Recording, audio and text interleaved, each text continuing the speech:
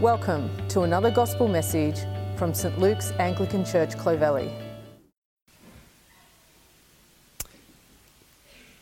Good morning. For 2,000 years on Easter Sunday, Christians have said from the front, Christ is risen, and people would respond, He is risen indeed. So can we just go old school for a little minute, for a moment? Christ is risen? Well done. Let's pray. Heavenly Father, we thank you for this precious, wonderful, amazing, challenging news. And we pray that for some of us, what seems so long ago, that you would make real to us today. And we ask in Jesus' name. Amen. Do you remember the last time that you woke up from a bad dream? And you kind of wake up with a start and your heart is just thumping and it's 3 a.m. and it's dark and you're just kind of lost in your own world. But kind of slowly, sometimes I have to kind of get up and walk out to the lounge room. Slowly, this feeling just kind of washes over you that, you know what, it's okay. It's not real. It's okay. Maybe you've had the opposite dream. You wake up in the morning fine, and then suddenly, cold, hard reality hits you. I really did send that SMS to my boss. He really was elected. Mum really is gone. Well, you know, on day one of the whole ball tampering fiasco, Michael Clark tweeted, "What have I woken up to?" There's far worse things in the world than all that, but you know what? It's like, if only this was just a bad dream. I imagine that Mary Magdalene and the disciples felt something similar as they woke up on Sunday the 9th of April, AD 30. Jesus' betrayal and Jesus' trial and Jesus' crucifixion felt like a bad dream. Maybe just if we kind of rub our eyes, you know, we'll wake up and Jesus will still be alive. Like so many of us down the ages, they had invested so much hope in this one leader. But they'd woken up to find all their hopes evaporated. Jesus really was dead. The dream was over. You know, Mary went to the tomb with spices that day because she was going to finish the embalming of Jesus' cold body. But when she saw the stone moved, her natural assumption was actually just that Jesus' body had been stolen. We're going to have a look at the text now. So why don't you grab a Bible, and we're on page 906 here. You can find it on your phone if your Bible's on your phone. But John chapter 20 and verse 1. Now on the first day of the week, Mary Magdalene came to the tomb early while it was still dark and saw that the stone had been taken away from the tomb. So she ran and went to Simon Peter and the other disciple, the one whom Jesus loved, that's John, who's written this biography of Jesus, and said to them, "They've taken the Lord out of the tomb, and we don't know where they've laid him." Now it's fascinating because Jesus had predicted that he would rise. He told the disciples on more than one occasion, and like verse 9 says later, the scriptures, the Old Testament, had said enough about the Messiah coming back to life. But you notice, not even Jesus' own followers believe he's risen when he has risen. They're like, just the natural assumption is someone's stolen the body. This is awful. Now I don't even get to say goodbye, thinks Mary. You know, I mean, first century people were just as skeptical as 21st century people about resurrections. Because actually, nobody naturally believes this. It's almost like there's something allergic in us to kind of believing in God at times, in his control over our lives, and there's this inability in us. Can I ask you a question? Do you think that you're objective? Do you think you're an objective person?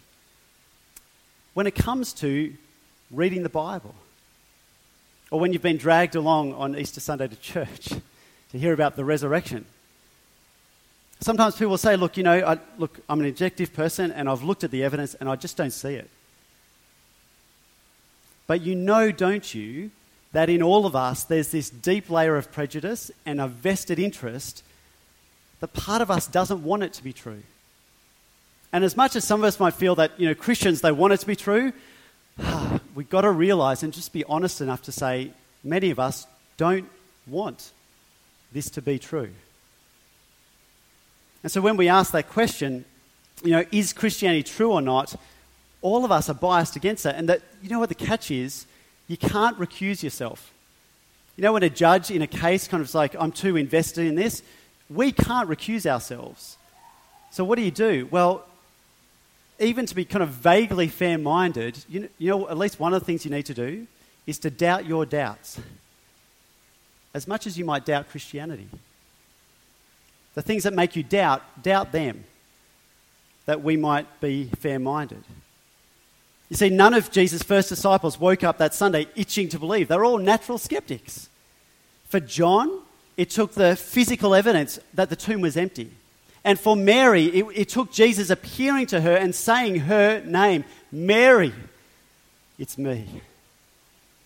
And for Thomas, well, he wanted that tangible proof, the famous words, unless I see Jesus' hands and put my finger in his hand and all the rest.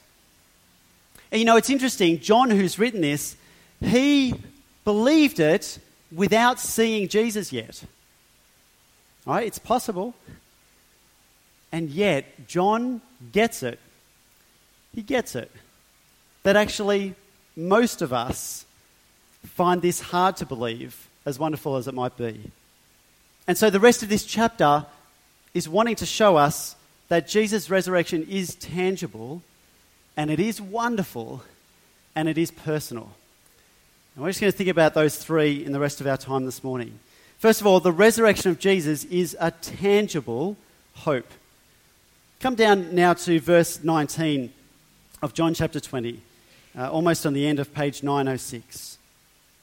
On the evening of that day, the first day of the week, the doors being locked where the disciples were for fear of the Jews, Jesus came and stood among them and said to them, "Peace be with you." When he'd said this, he showed them his hands and his side. Then the disciples were glad when they saw the Lord. Jesus said to them again, "Peace be with you. As the Father has sent me, even so I am sending you." It's Sunday night, the doors are locked, the disciples are afraid. They don't believe in an all-conquering risen Lord. But Jesus comes and stands amongst them and says, "Peace be with you." And that kind of sounds pleasantly reassuring, but I think I'd still be freaked out if the crucified guy is eyeballing me. But he says, "Peace be with you." And then Jesus gives them tangible proof that they're not having an hallucination, he's not an apparition. Here are my hands and my side that you can physically touch. In fact, verse 19 makes it sound like the disciples only believed when they saw Jesus' scars. That's when they were glad and believed. But of course, Thomas, whose poor guy got the name Doubting Thomas, Thomas wasn't there. Maybe he'd gone for a Sunday night run to kind of clear his head, or it was his turn to get pizza, or I don't know. I'm glad he was out, actually, because he voices some of the doubts that many of us have had down the ages. He wouldn't believe even his 10 best friends, all swearing about the same event. Why? Well, maybe because resurrections are hard to believe, and maybe because Thomas was kind of on a journey of belief, and he'd almost come to believe that Jesus was the Messiah. He was still working it out the night before Jesus died, and a suffering Messiah just doesn't compute. What sort of king suffers? No. And maybe for Thomas, it was that right when he was starting to kind of trust Jesus, Jesus had been crucified and Thomas had been burnt, humiliated. I mean, Thomas had given up his livelihood for Jesus. His friends had probably said, "You're crazy to go with this Jesus guy." And now he'd been humiliated. It had all come down crashing like a bad dream. So he says, "You want me to believe? Give me something I can touch." Let's have a look at verse 24. Now Thomas, one of the 12, called the twin, was not with them when Jesus came. So the other disciples told him, "We have seen the Lord." But he said to them, "Unless I see in his hands the mark of the nails, and place my finger into the mark of the nails, and place my hand into his side, I will never believe." 8 days later, his disciples were inside again, and Thomas was with them.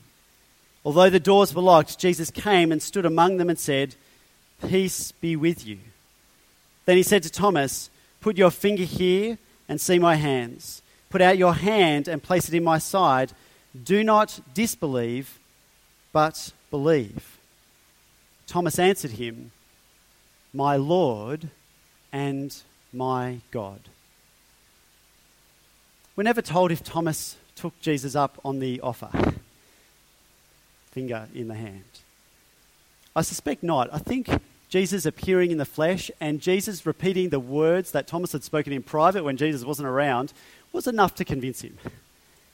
Enough that one of the greatest skeptics in the New Testament utters one of the greatest statements of belief, "My Lord and my God." My God. He would only believe with tangible evidence. And the point is, there was tangible evidence.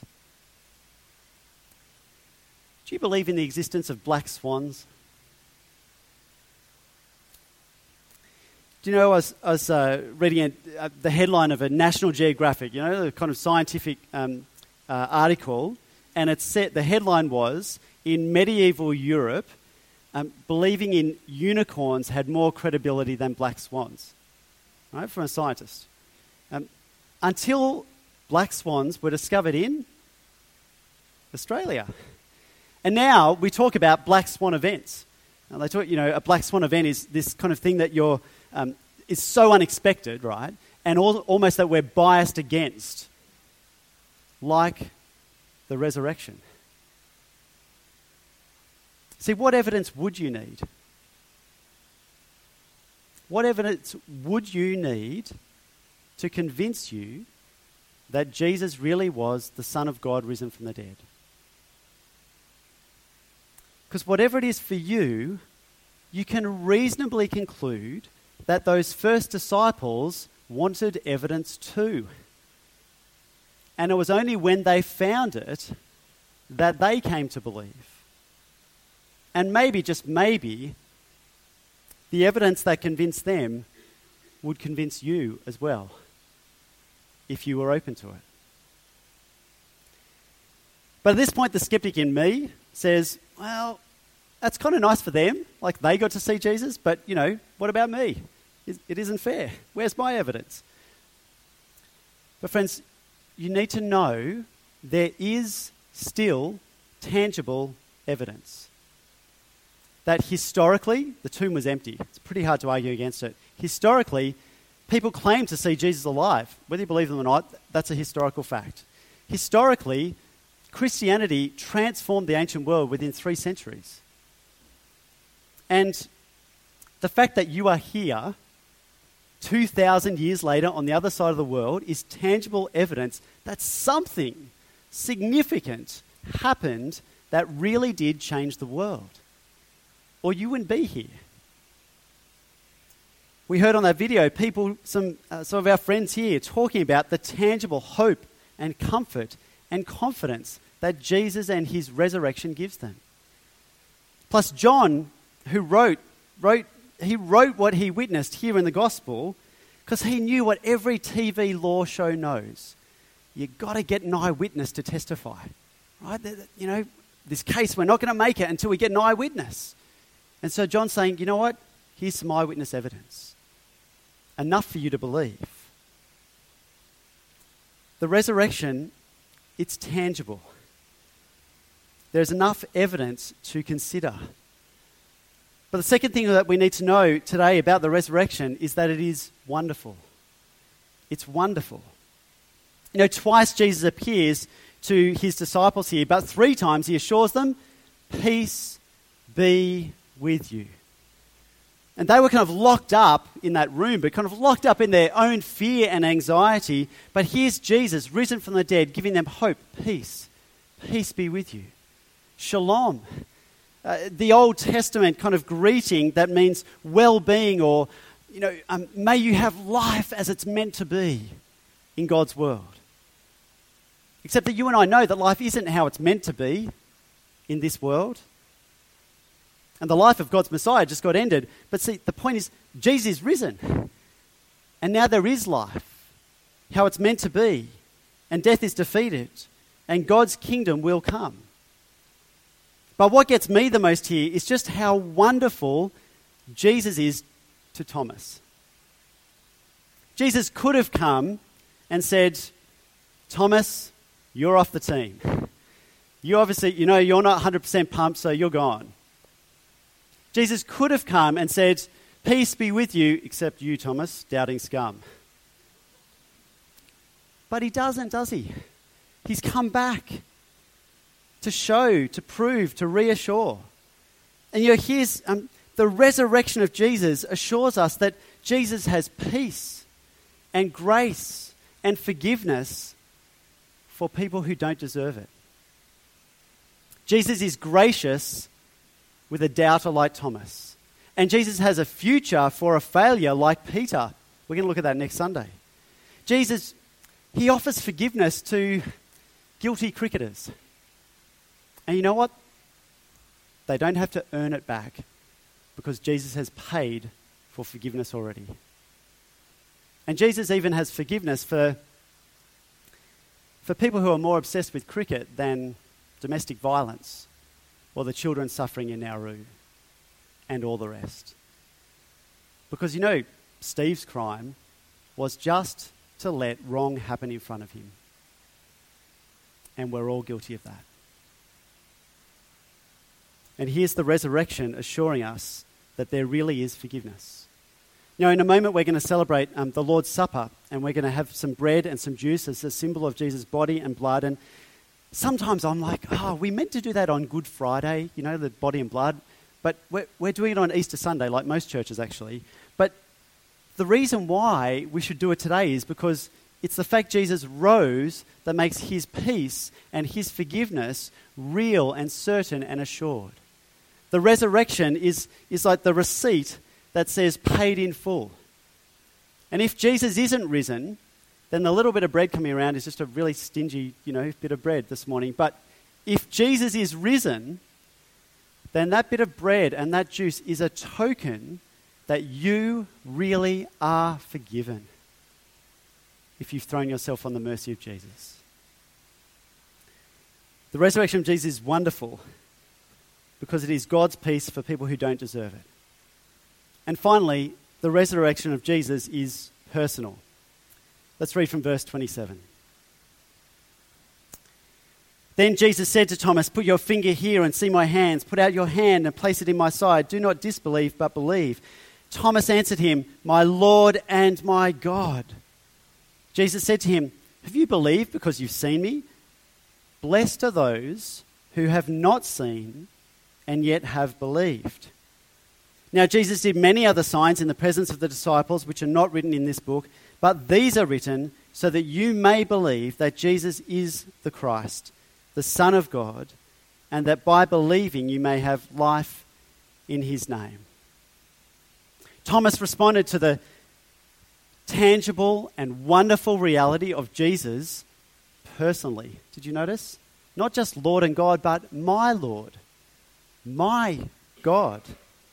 Now, Christianity is more than an idea. It is more than a set of doctrines. It is more than a code of Christian values. Christianity is much better. It's a person. It is a living relationship with a real person because Jesus really is alive today. At its heart, it is a life-changing relationship with the living Lord of the universe. Life-changing because, you know what? Jesus is going to give you life when you deserve death, if only you'll trust him. But also life-changing because Jesus is now your Lord, your Master, your God. And you know what? That's going to shake things up. Any real relationship will change you, right? I mean, in any real relationship, you have to let the other person disagree with you and contradict you and challenge you and change you, or they're just like a robot. And especially a real relationship with the living God of the universe, it has to change you. And so it might be that, you sit here thinking, look, I'm just not sure I can accept some of Jesus' teachings. But the issue isn't about whether or not you accept some of Jesus' teachings. The issue is, did he rise from the dead? If he rose from the dead, you've got to accept everything. If he didn't, why would you bother with anything? See, it's all about the resurrection of Jesus. You know, when Thomas doubted, Jesus is gracious, but he does still challenge Thomas.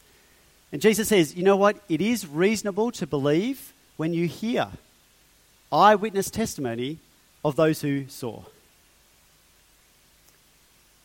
John, kind of in those last verses we read, it's almost like he's writing and then he kind of looks up to kind of talk to us, and he says, I had stacks of material, I haven't included it all, but what I have written is enough tangible evidence for you to believe that Jesus really is the Messiah and the Son of God and the Lord of the universe. There is enough here to make Christianity personal, for you to respond today by saying to Jesus, my Lord and my God. And the promise is, when you do, you have life in his name. In fact, the reason the resurrection of Jesus is so wonderful is that it actually is life-changing. Jesus wants to give you life, life to the full and life forever. And friends, that is like waking up from the best dream and realizing that Jesus really is alive and it's all true. Let's pray.